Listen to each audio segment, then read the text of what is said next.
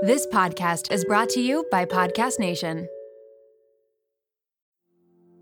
Hello, everyone. My name is Erin Treloar, and I am the host of Raw Beauty Talks. We're taking you behind the highlight reel of the world's biggest influencers and wellness gurus to get a raw glimpse of what beauty, health, and wellness look like in today's world, so that you can feel your absolute best in your body and in your life. Are you girls ready for this episode? Because let me tell you, it is a good one. Gabby Reece is in the house and she did not disappoint. She has so many pearls of wisdom. She had me in stitches. I just love this woman. Before we get started, our good friends at Sage Wellness have pulled one of their favorite clips from this episode. Let's tune in to this week's Sage Moment with Gabby Reece. For someone listening, I just think it's like, hey, listen, first, it's got to start with this. Knowing that you're valuable enough and important enough and to love yourself enough to go, okay, what do I really think is valuable investing in? Me, myself. So, and what are the other assets that are important? My time, right? Number one. So how do you figure out the way to honor yourself in that way, even if it's like uncomfortable? Because in the end, it is the greatest investment you can make. Today, I am sitting down with a world-renowned athlete, a former pro-volleyball player, TV personality, New York Times bestselling author. She's a model, wife, and mom to 3 girls. I don't know if we could possibly fit any more titles in there for you. Gabby Reece is here today, and we are going to dig into body image as an athlete, her marriage to pro surfer Laird Hamilton, her key ingredients for a successful life, and we're going to talk about something really cool that she has been working on. Gabby was Nike's first female spokeswoman, and when you hear her talk, her authentic, raw nature and commanding presence has really made her a household name in the health and wellness industry. So really couldn't think of somebody better to join us for this conversation today. Gabby, thank you for being here. Oh, my pleasure. Thanks for having me. And I always love those intros because then you're like, oh, they think I have a sense of what's going on. Hey, you've worked hard for all of those titles. Like, step into those. It's not like you were sitting around on your couch the whole time. You've done a lot in your life. You know, as I move through time and life, you start to realize that there's an interesting blend of, you know, how do I lean into the things that I would like to pursue, or when you want to make change personally, how do I approach that and lean into that? But then simultaneously and weirdly, how do I release identity and titles and things that I think sometimes impact how we respond and the choices we make? And so it's always an interesting gauge between the two, right? Like if you're sort of motivated or trying to accomplish things, whatever that means, but then do it for the reasons that you think really reflect you versus people will like it or they'll like me for that or things like that. So I don't know. It's always a dance. I love that you're so introspective about that, because I think that, it's impossible not to get caught up in moments searching for those external things, those titles, the money in the bank account, that specific body weight, whatever it is. When you look back at your own life and all of these accomplishments that you have, is there anything in there where you're like, oh, that really wasn't me, that actually didn't really resonate, but I did it anyways at the time? I don't think too much, really. I think there's been a part of me always, you know, I was raised in the Virgin Islands, so it's a pretty raw place. And I had like everyone, a version of a dysfunctional family. So what was incredibly liberating that I understand now was that, in fact, I wasn't obliged to be any certain way. I never was raised with the idea of obligation because, in a way, some of the adults in my life were not living that way either. So I think what it did was create a template that was pretty clear and open to fill in how I wanted to.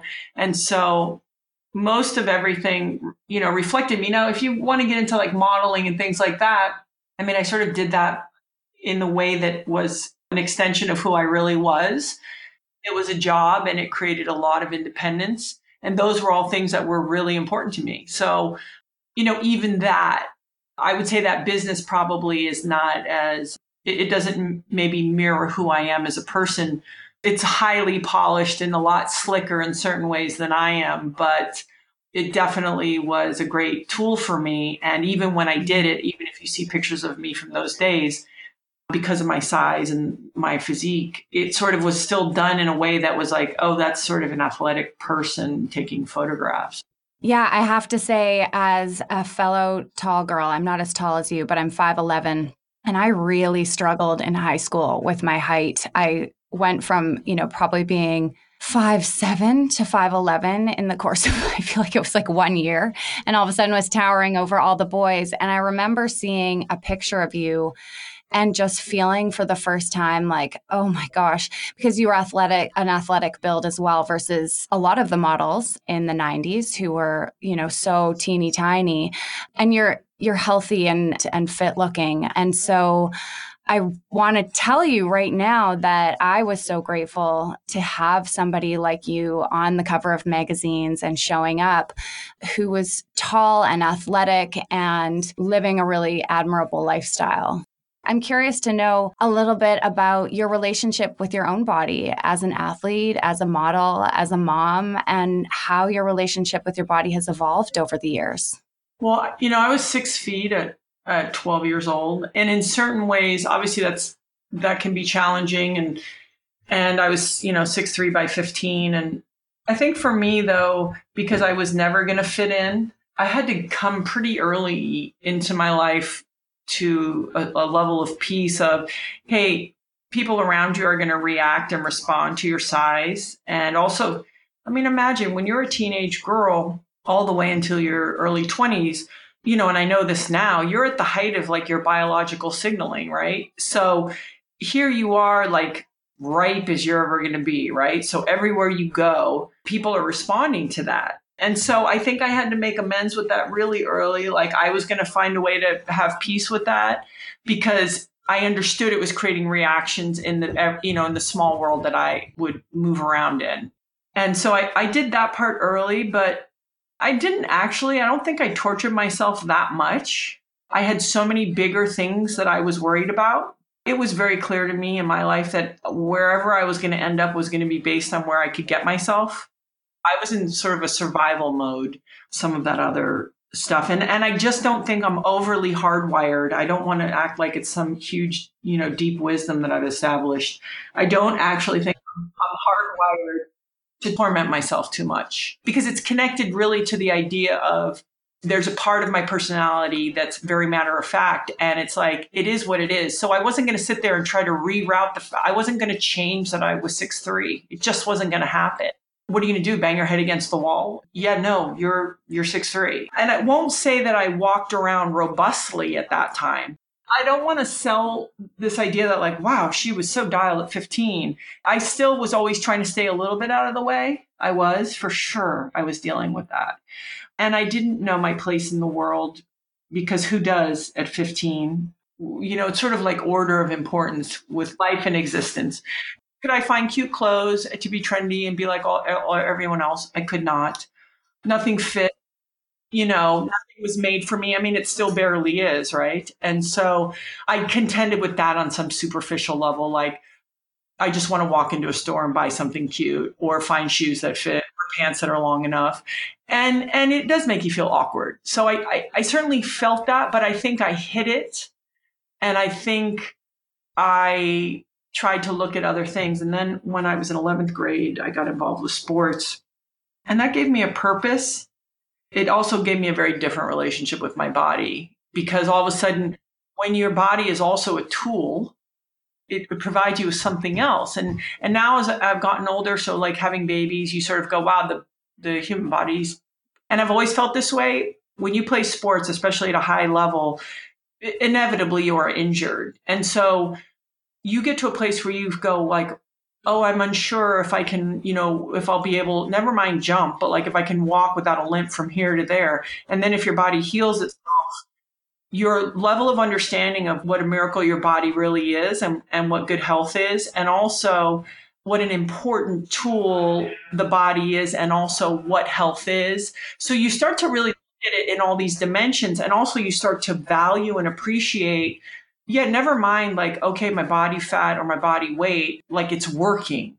And so sports really helped me get that relationship early with my body. And then modeling was an interesting thing in contrast, because you're like, so wait, one day to the next, like just because now you're seen in magazines, everyone will agree that you appear to be pretty.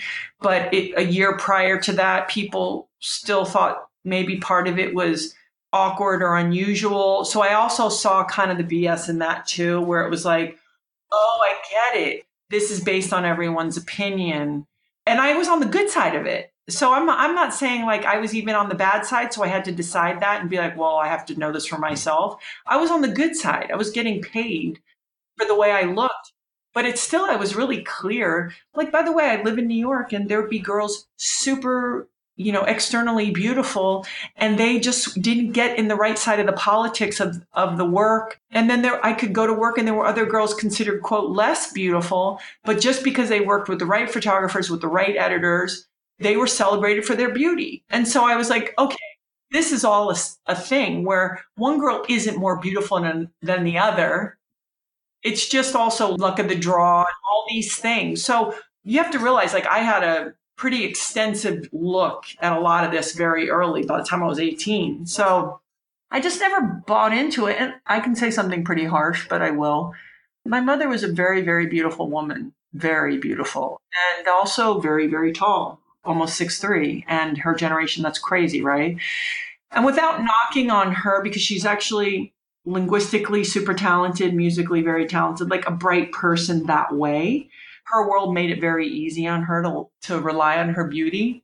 And in ways she did. And I watched kind of the nowhere place that really gets you. And so I think I was paying attention to that too. I feel like you were, even though you won't say it about yourself, but you're so wise. And it's like you have had an old soul since you were a very young person, like an ability to cut through the BS and an ability to see through the facade that is fooling so many people ultimately. And it's not better or worse. It's just for whatever reason you did have that. And I think it's part of what has made you so approachable and has allowed you to connect to so many people.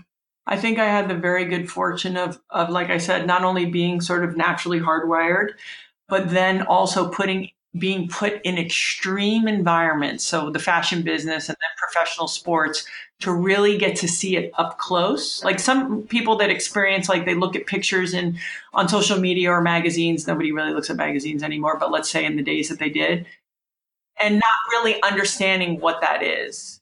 And when you, for example, are in that business and you can actually see a picture of yourself that comes out and you don't look like that. So I think I really got a chance to look at all the extremes and go, okay, my feeling is that it's probably not real. And now I know for myself it's not real. And then, listen, moving through life and, playing sports and taking care of myself, I've always felt pretty good about myself because, again, going back to that matter of factness, it was like, okay, well, I can try to get to bed. I can try to eat well. I can exercise. I can try to be a happy, whatever that means, like a more joyful person. And after that, I don't really have that many tools to make myself improve the way that I look. So then I'm going to let it ride. I'll be 50 in January and, like, it's okay. It's really okay. And yes, it's helpful that I have taken care of myself my entire adult life. Yes, it is. So it puts me, I don't want to say at an advantage because that is a luxury, right? Like I'm not stupid. Like I know being able to play sports and train as part of your living is a luxury. So I'm clear with that. But also that is now working in my favor. Mm-hmm. Fast forward to the end of 2024. Think of your goals for a second. What can you do right now to give yourself the best chance of succeeding? If you want to learn a new language, you absolutely should get Babbel. Don't pay hundreds of dollars for private tutors or waste hours on apps that really don't help you speak the language. Babbel's quick 10-minute lessons are handcrafted by over 200 language experts to help you start speaking a new language in as little as 3 weeks. Babbel's designed by real people for real conversation, and Babbel's tips and tools are approachable, accessible, rooted in real-life situations, and delivered with conversation-based teachings, so you're ready to practice what you learned in the real world. If you're heading to another country anytime soon, start using Babbel a few weeks before you go to learn basics like how to order food, ask for directions, speak to merchants without having to consult language apps while you're away. So fun. Here's a special limited time deal for our listeners. Right now, get 55% off your Babbel subscription, but only for our listeners at babbel.com/rawbeautytalks. Get 55% off at babbel.com/rawbeautytalks. That's spelled babbel.com/rawbeautytalks. Rules and restrictions may apply. This episode is brought to you by Lola V, an award-winning hair care line founded by the fabulous Jennifer Aniston. Jen got tired of the same old struggle we all face, choosing between hair products that work and ones that are actually good for us. With Lola V, that dilemma is history. We all put our hair through the ringer. That's why it's crucial to have products that not only repair the look of the damage, but also shield your locks from future harm. Enter Lola V's bestsellers, the Glossing Detangler and the Perfecting Leave-In Conditioner. They're your hair's new best friends. For a limited time, you get 15% off your entire order at lolav.com. Just use the code RAWBEAUTYTALKS at checkout. Lola V is all about naturally derived plant-based goodness, no silicones, sulfates, parabens, or gluten, and of course, cruelty-free and vegan. That's 15% off your order at LOLAVIE.com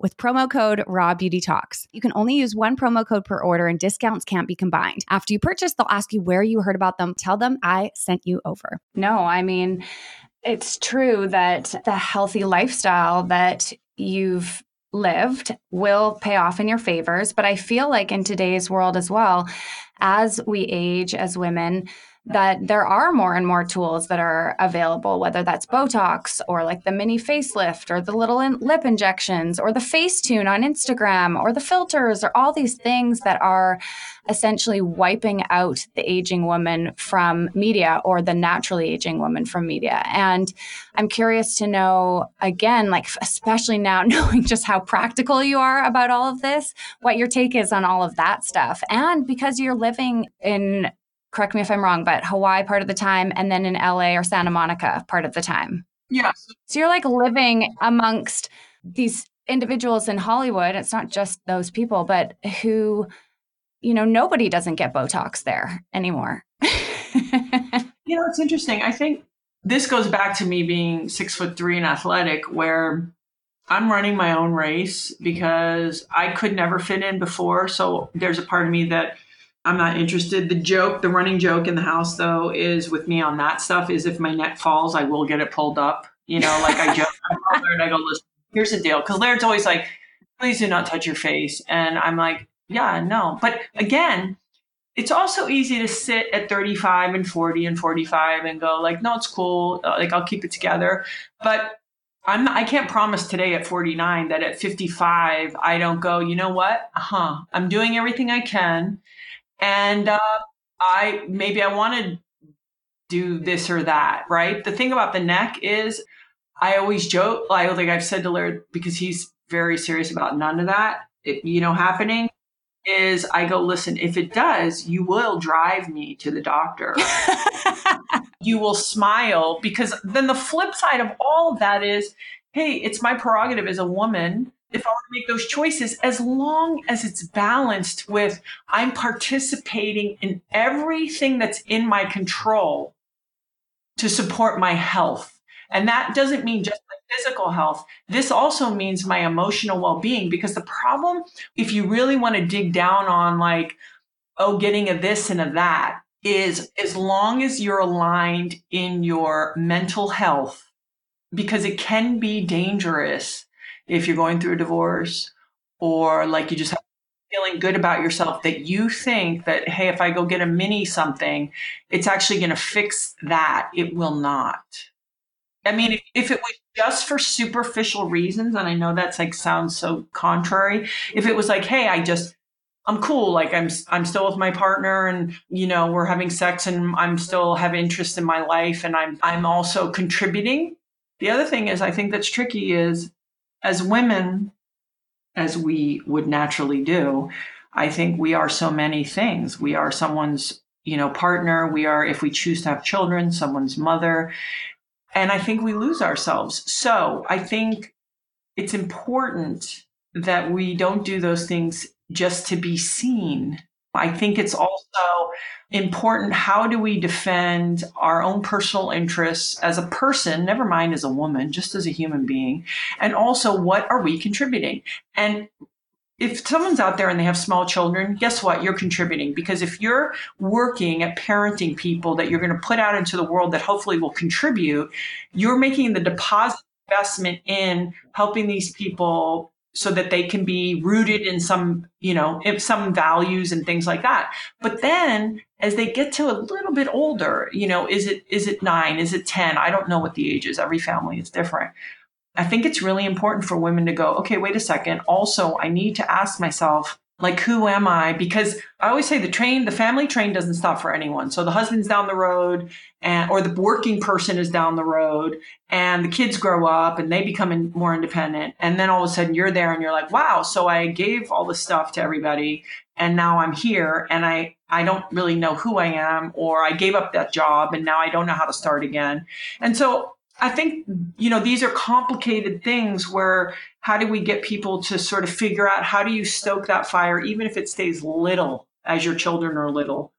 So when they move away, you can build that fire hotter and say, okay, I'm transitioning again. So, all of these things come into play about like sometimes how big you want your lips to be. And I think it's a real thing. I think it is too. I think we can see it in the increase in plastic surgeries that people are having. And I want to make it very clear to anyone who's listening that this isn't bashing that. I have tried Botox before and I go back and forth as to whether or not I'm in or out.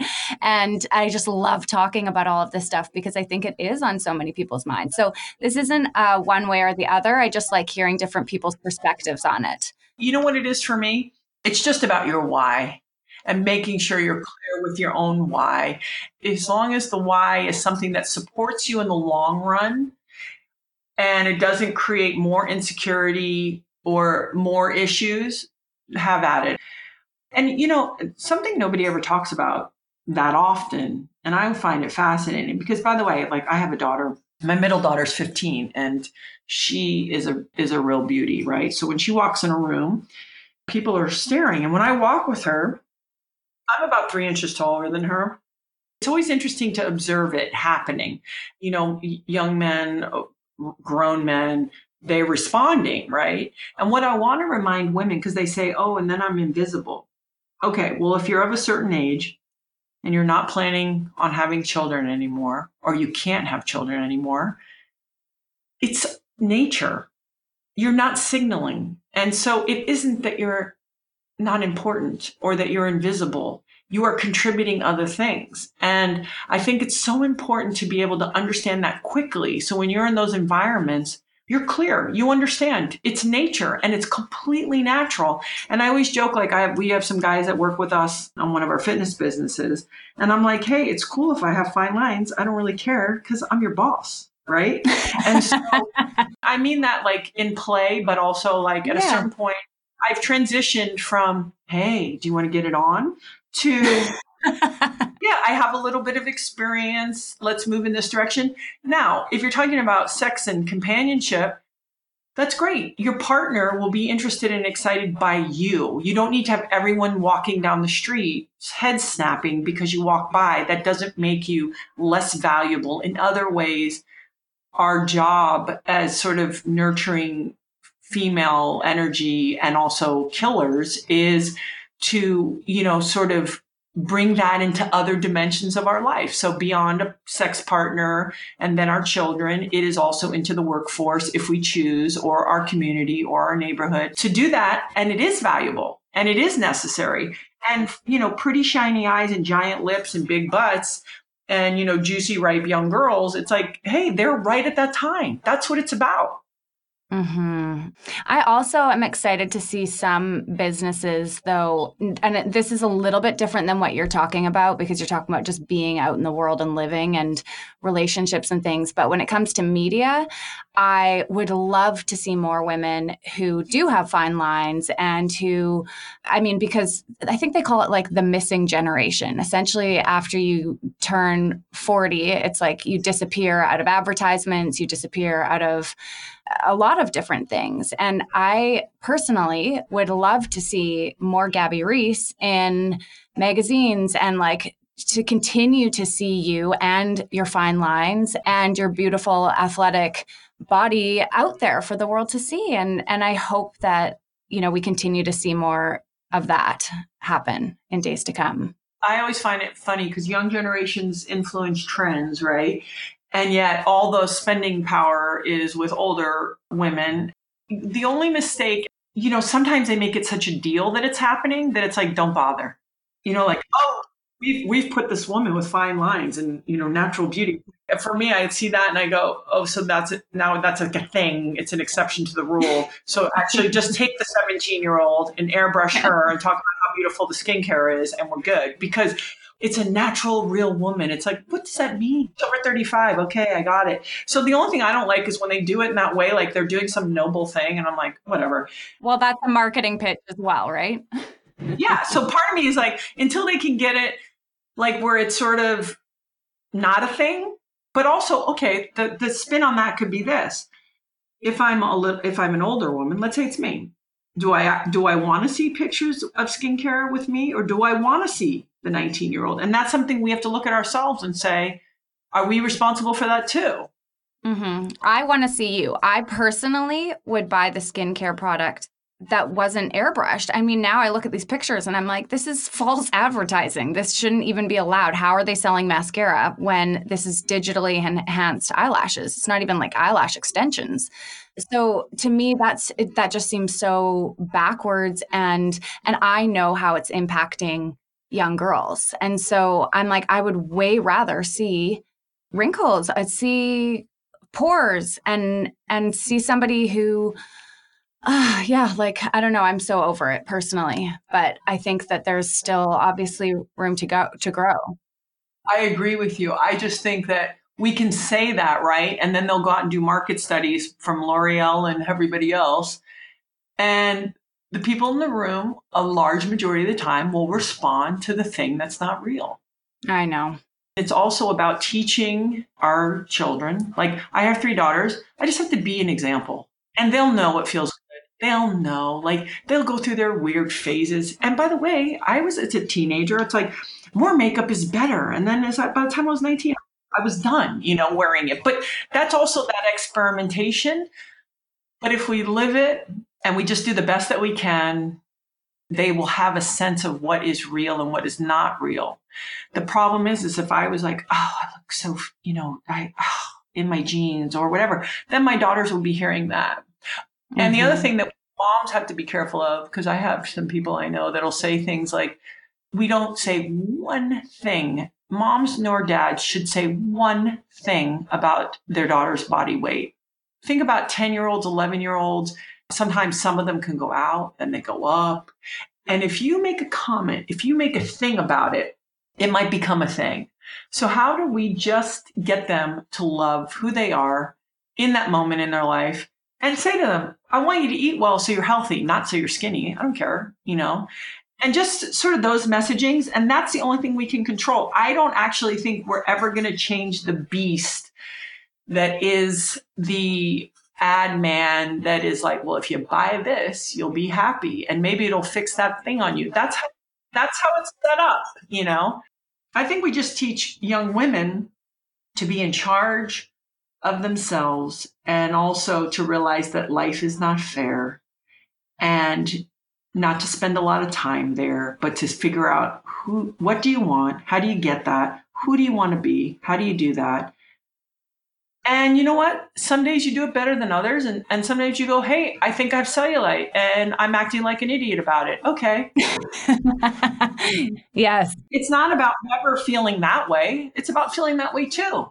Don't stay there. Just recognize it and go, oh, I'm feeling that way. Okay. Mm-hmm. And I think a couple things that you've mentioned along the way that can really help in regards to that is considering your body as a tool or as an instrument that you can use to experience the world, whether that's playing pro volleyball or playing a musical instrument or running down a hill with your kids. You talked a lot about finding a purpose that's bigger than the way that you look, finding some way that you can contribute or show up in the world that is bigger than your body type. And then also you mentioned this concept about that I found really interesting at the very beginning, that you didn't have a lot of time to consider your body image or to get stuck on that because you were surviving. And when we look at Maslow's hierarchy of needs, our first need is basic survival, right? Like it's food, it's shelter, it's consistency as a child, it's that safety piece. And I think in North America, so many of us have a lot of those things taken care of. Not everyone by any means, but we live in a country that there is opportunity and a lot of us have those things. And so we have moved from a place of survival to being able to kind of worry about these things that aren't necessarily necessities, I would say, if that makes sense. So just recognizing that. My husband always says that complaining is luxury. And if you ask me about self-discipline, right? Like, so self-discipline to try to move consistently and self-discipline to try to eat things that serve me, self-discipline to respond in the ways that I'm hoping to respond versus reacting, but also the self-discipline to self-regulate where I'm going to put my energy. You know, it's like my lower impulsive side getting sucked down some holes, or me going, oh, wait a second, I know what that is. And I'm vulnerable today. So I'm going to figure out the way to keep my mind and my thoughts on higher ideas. But also, we all get so sucked into our own worlds. And at the end of the day, it's like, first of all, there's perfectly beautiful girls, whatever that means, everywhere. And so we're not really special that way. What makes us special is like who we are and who loves us and who we love. And that's why I always tell my girls, like, if you have a skill set and you can develop that, and okay, great. So you're pretty, that's bonus. But it's really important sometimes also to back away from your own life and take a real look and go, this thing I'm doing right now that I'm so worried about, does it really matter? It doesn't. Most times it doesn't. You know, it's like, hey, if everyone's healthy and like there's food on the table and we have a roof, everything else. And I feel like, to your point, the more we have, the more time we have to make up problems. Mm-hmm. Yeah. And it's like, okay, if we're hardwired to do that, it's very natural. We don't need to punish ourselves for acting like that. It's pretty normal. It's sort of like wanting, like, I have a big house, now I need a bigger house. We adapt like crazy, right? And so I think it's normal, but then it's getting to a place where you go, wow, I got to get busy. I better do something because my thoughts are running away with themselves. And this is ridiculous. So what I appreciate about the idea of self-discipline isn't in all these sort of superficial ways and scheduling ways, but it's when we can get a hold of our mind, when it starts doing some funny stuff and going, oh, I see you. Okay, it's cool. Let's go do something.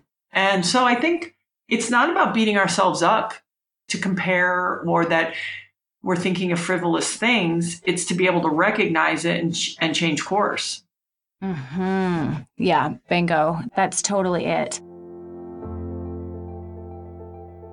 Gabby, I'm going to push pause on our conversation for 1 second because I want to tell everyone who's listening right now about another health hack that I'm kind of crazy about right now. Sage's Peppermint Halo Headache Remedy. If you haven't heard me talk about this, I use it almost every day, Peppermint Halo is a pocket-sized essential oil blend that relieves tension, headaches, and leaves you with this amazing cooling effect.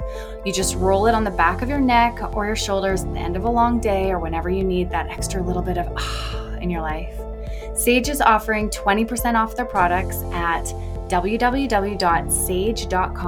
using the code RAWBEAUTY20. They've got natural essential oil remedies, diffusers, and so many wellness products. You can also head over to rawbeauty.co/sage to see how I use Peppermint Halo and other Sage products in my life. Go check it out right now or click the link in our show notes. All right, Gabby, back to you. Now, for you, when it comes to discipline, you're obviously incredibly self-disciplined. Have you always had that within you, or is it something that you've had to practice? And if somebody's listening to this podcast right now thinking like, I know I need to do all of these things, but I'm just not getting off the couch to do it. I'm not turning off Instagram. I'm not making that choice. Do you have any tips for them in cultivating that self-discipline within? Yeah, I think it's, first of all, let's talk about social media. It's an addiction, right? It's like getting off sugar. Like it's a real thing. And we can't leave it up to chance that we're going to say, that's it, I'm only going to manage it. We've got to put a system in place to support us. So what does that mean? I don't want to train 6 days a week. I just have a system in place that I get it done. It's the same thing for social media. Listen, I'm not going to naturally get off Instagram or wherever. I'm just going to have either a schedule or these times of the day that I just simply don't do it. Not because, and it isn't about like how I feel or it's just, that's the way it is. So it isn't about people feeling guilty that they don't have the self-discipline. It's just about how do you put these things in place? And okay, you're sitting on the couch. Great.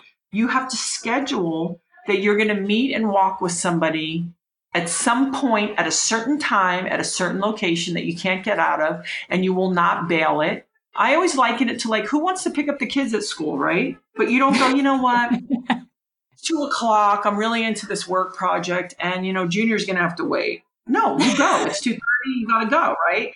And I think it's the same idea with all of these systems in our lives where it's like, hey, I can't do this by myself. I got to figure out and construct something that will support what I really believe are my end goals. And in the days that we blow it, we're going to say, I blew it today. It's okay. I love myself. And tomorrow, even if it's Thursday, is going to be like my Monday and I'm going to get right back after it. And so I just want to say to people, it isn't you're born or one person's born one way or the other where, like these people are lunatics and they just want to get after it all the time. And why do I feel so lazy? People are inherently lazy. That's the other thing too. We're meant to be lazy. We're meant to like go for a really short period of time if we were in nature, and then we'd sit under a tree. And then what's the path of least resistance? How do I make myself comfortable? It's like all that stuff is so natural. For someone listening, I just think it's like, hey, listen, first, it's got to start with this. Knowing that you're valuable enough and important enough and to love yourself enough to go, okay, what do I really think is valuable investing in me, myself? So, and what are the other assets that are important? My time, right? Number one. So how do you figure out the way to honor yourself in that way, even if it's like uncomfortable? Because in the end, it is the greatest investment you can make. And I know it's hard. And there are days I don't feel like it myself, believe me. And sometimes the longer it's been, I know the harder it is. So do you have someone out there? Do you have a friend that you can connect with and say, hey, I know you and I talk about this and our goals are similar. Do you want to try to really do this together? And you got to write it down. Like, what are the days you're going to meet to walk or go to the gym or that class, whatever class. And, maybe we can discuss the foods that we think we're going to be preparing and eating. We're going to agree that we're both going to go to bed by 10 and turn all our electronics off. Just these simple little things that if we can make it a priority, we talk about it in our house, your values. I'm a very clean person. My kids will accuse me sometimes of overdoing it. And I say, well, my mind is busy, so I need my environment to be clear because then I'm more productive. But my values are, I don't really need to have the cutest clothes. I don't really care. I mean, I was probably beaten out of me because nothing fits, but it was about like, no, I think health and feeling good and gathering and my family and like, what are your values? Like people have their cars are spotless. Ladies get their nails done. We spend a lot of time in front of the TV, and it's like sort of taking a step back and going, wait a second, I need to put myself and my well-being pretty high on all that. And then saying, and how am I going to do that? And that's a lot of times the issue is that people don't actually see it as valuable. But it's everything. It's the foundation for our life. And as you said, time is our greatest asset at the end of the day. I'll never forget sitting down with Ken Sim, who's an incredible entrepreneur based in Vancouver, and he agreed to meet with me for a coffee, and I showed up at his location, and he was like, oh, it's opening day here. And I was like, what? Why are you meeting with me on opening day? But the piece that he left with me when we talked, he said, who's more valuable, you or me? And I said, you are. Like, you have way more money than me, way nicer house. Like, at the time I wasn't married or had kids yet. You're married, you have kids. And he was like, you're 15 years younger than me.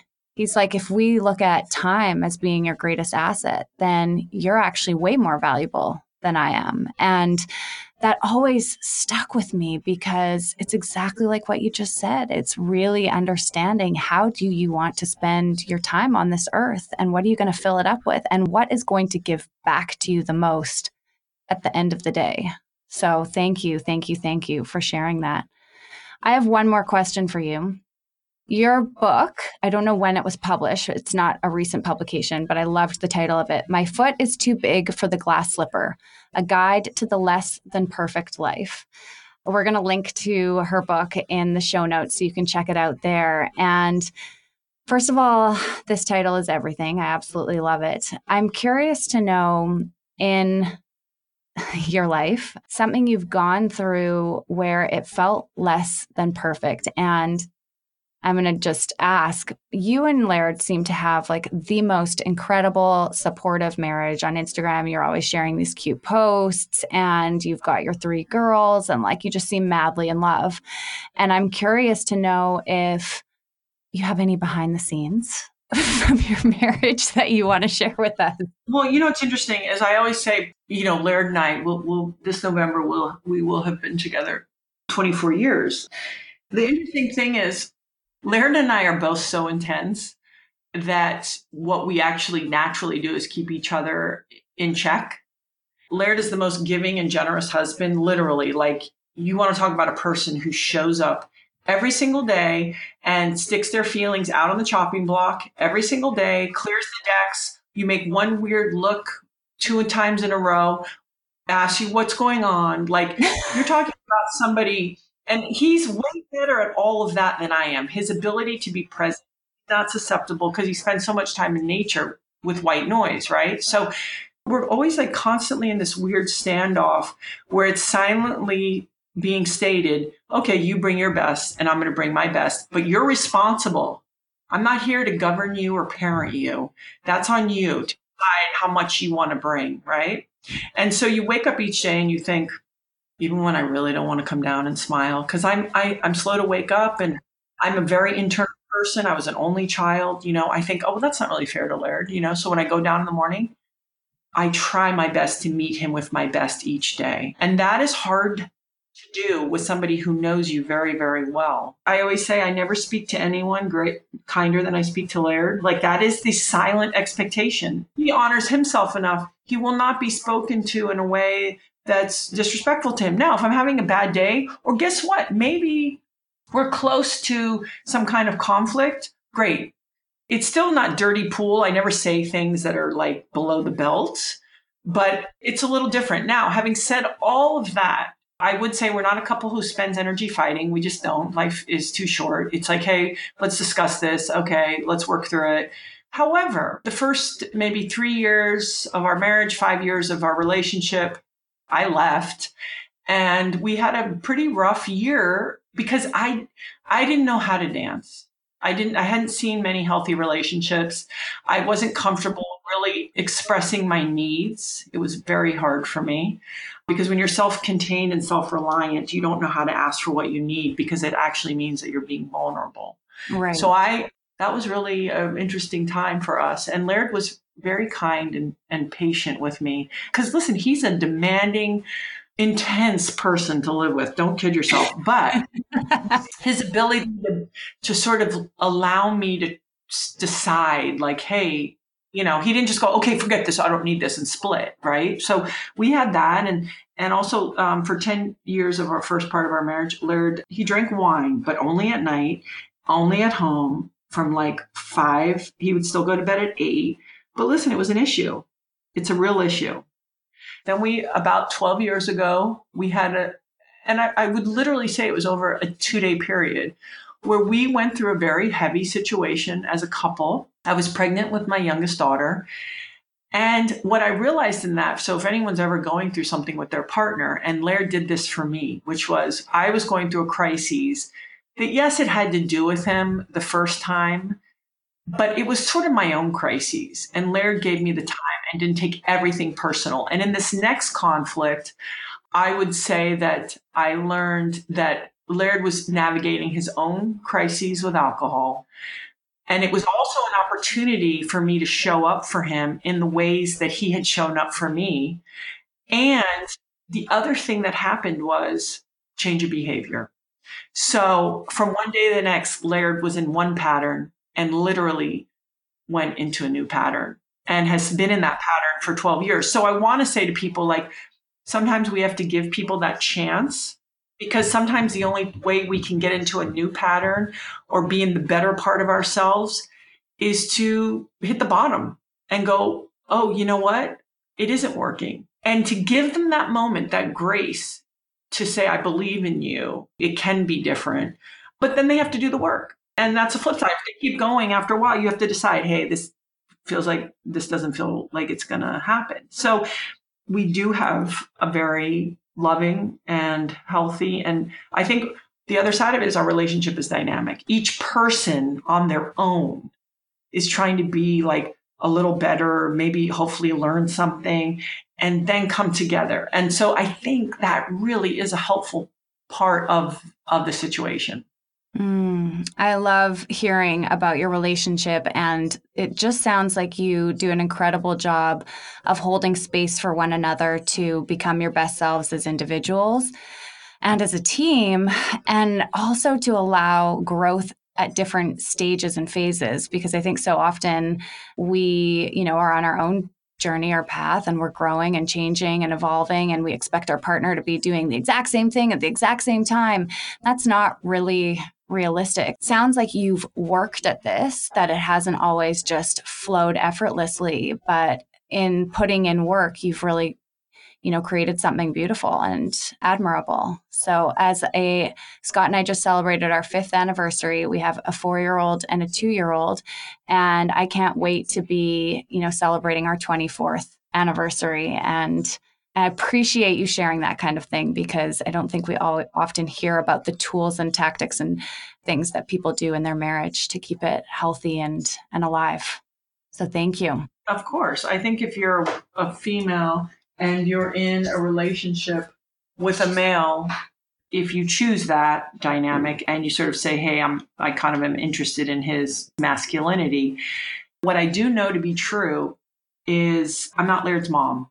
I actually would prefer to be his partner and his lover, but then I also have to act like that. And the tendency for us women, especially you throw in some kids, is we just start mothering everybody. Yeah. And it's easy. It's easy to do, right? We're good at it. We're in charge. We're organized. We've got lists. And if I could encourage women to, even if I don't want to say pretend, but if it doesn't come naturally, to like tell your partner, hey, I really appreciate you, or to make it your suggestion to sneak away for intimacy and to make them feel wanted. Their ability, and you could say it's even selfishly, to shine that light back on you will grow stronger, because sometimes I don't know that they have the wherewithal on how to create that dynamic. And I think as women, if we can lift them up in their masculinity, in their maleness, in the good way, they will elevate and actually probably be more of the partner that you really want anyway. Beautiful. I love it. Gabby, you're working on something really cool right now, and I would love to tell the audience about it. You have your own podcast. Oh, yeah, I know. Tell us about it. Oh my gosh. I used to do a podcast with Neil Strauss. There's a lot of irony and humor in that. Neil Strauss wrote a book called Fame and The Truth. We used to have a podcast called The Truth Barrel, and then I just decided, and I would give it a go on my own because I'm sort of interested in very different things. The Neil, so I have 4. I'm going to record 4 more before I start rolling them out. It's just the Gabby Reece podcast. What are you going to be talking about on it? Well, it just depends on the guest. I think for me, it's like the smartest people. You can have the smartest guy in tech. It's like, that's great. How do you get your kids not to be addicted to the phone? And how do you, how do you navigate? So I basically think I'm going to be asking some of the smartest people I know the same things, which is, well, how do you do it in your real life? Because, by the way, it's like professionally, I can put forward my best professional foot and everyone's like, wow, she has it all together. Yeah, cool. Come to my house. So at some point, like, let's get to it and let's help each other and teach each other, because that's the only way how to really get through it, which is like, oh, I never thought of it that way. That's a good idea. Yes. Oh, I can't wait to tune in. We'll make sure that we send people over that way. Anywhere else that our audience can connect with you? You're over on Instagram, your website. Can you share the handle with them? Oh, yeah. I mean, I'm on Instagram at Gabby Reece. And then I think we're on Facebook, and they can find me. It's fine. Just Google her. Just Google her. I'm out there. Perfect. Thank you so much for joining me today. You had so many incredible bits of wisdom and advice, and it was just such a pleasure to talk to somebody who I've looked up to from afar for a really long time. So thank you, Gabby. Well, thanks for those kind words. And I hope that your people listening start tomorrow with their best self-care that they can come up with. And thanks for having me. Have a great day. Talk to you soon. Yeah, bye-bye. That's a wrap for this episode, but be sure to subscribe to the podcast and our mailing list so you don't miss a single show. If you like this episode, please take a moment to leave a review, take a screenshot, and share it on social, tagging at Raw Beauty Talks. We'll be regramming your posts every week. As we wrap things up, remember, your body is different than any other body out there. So as you listen to these episodes, keep tuning back into yourself to see what resonates. See you next week.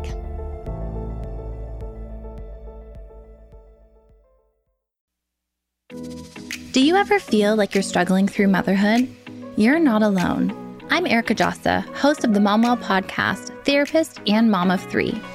Join me each Wednesday as I sit down with guests, including psychologists, pediatricians, psychiatrists, fertility specialists, lactation consultants, and more, to unravel the myths of motherhood. With expert advice, practical tips, self-love, and some coping skills to help you along the way, you can become the mother you want to be. Listen to the Momwell podcast at momwell.com/listen or on your favorite podcast platform.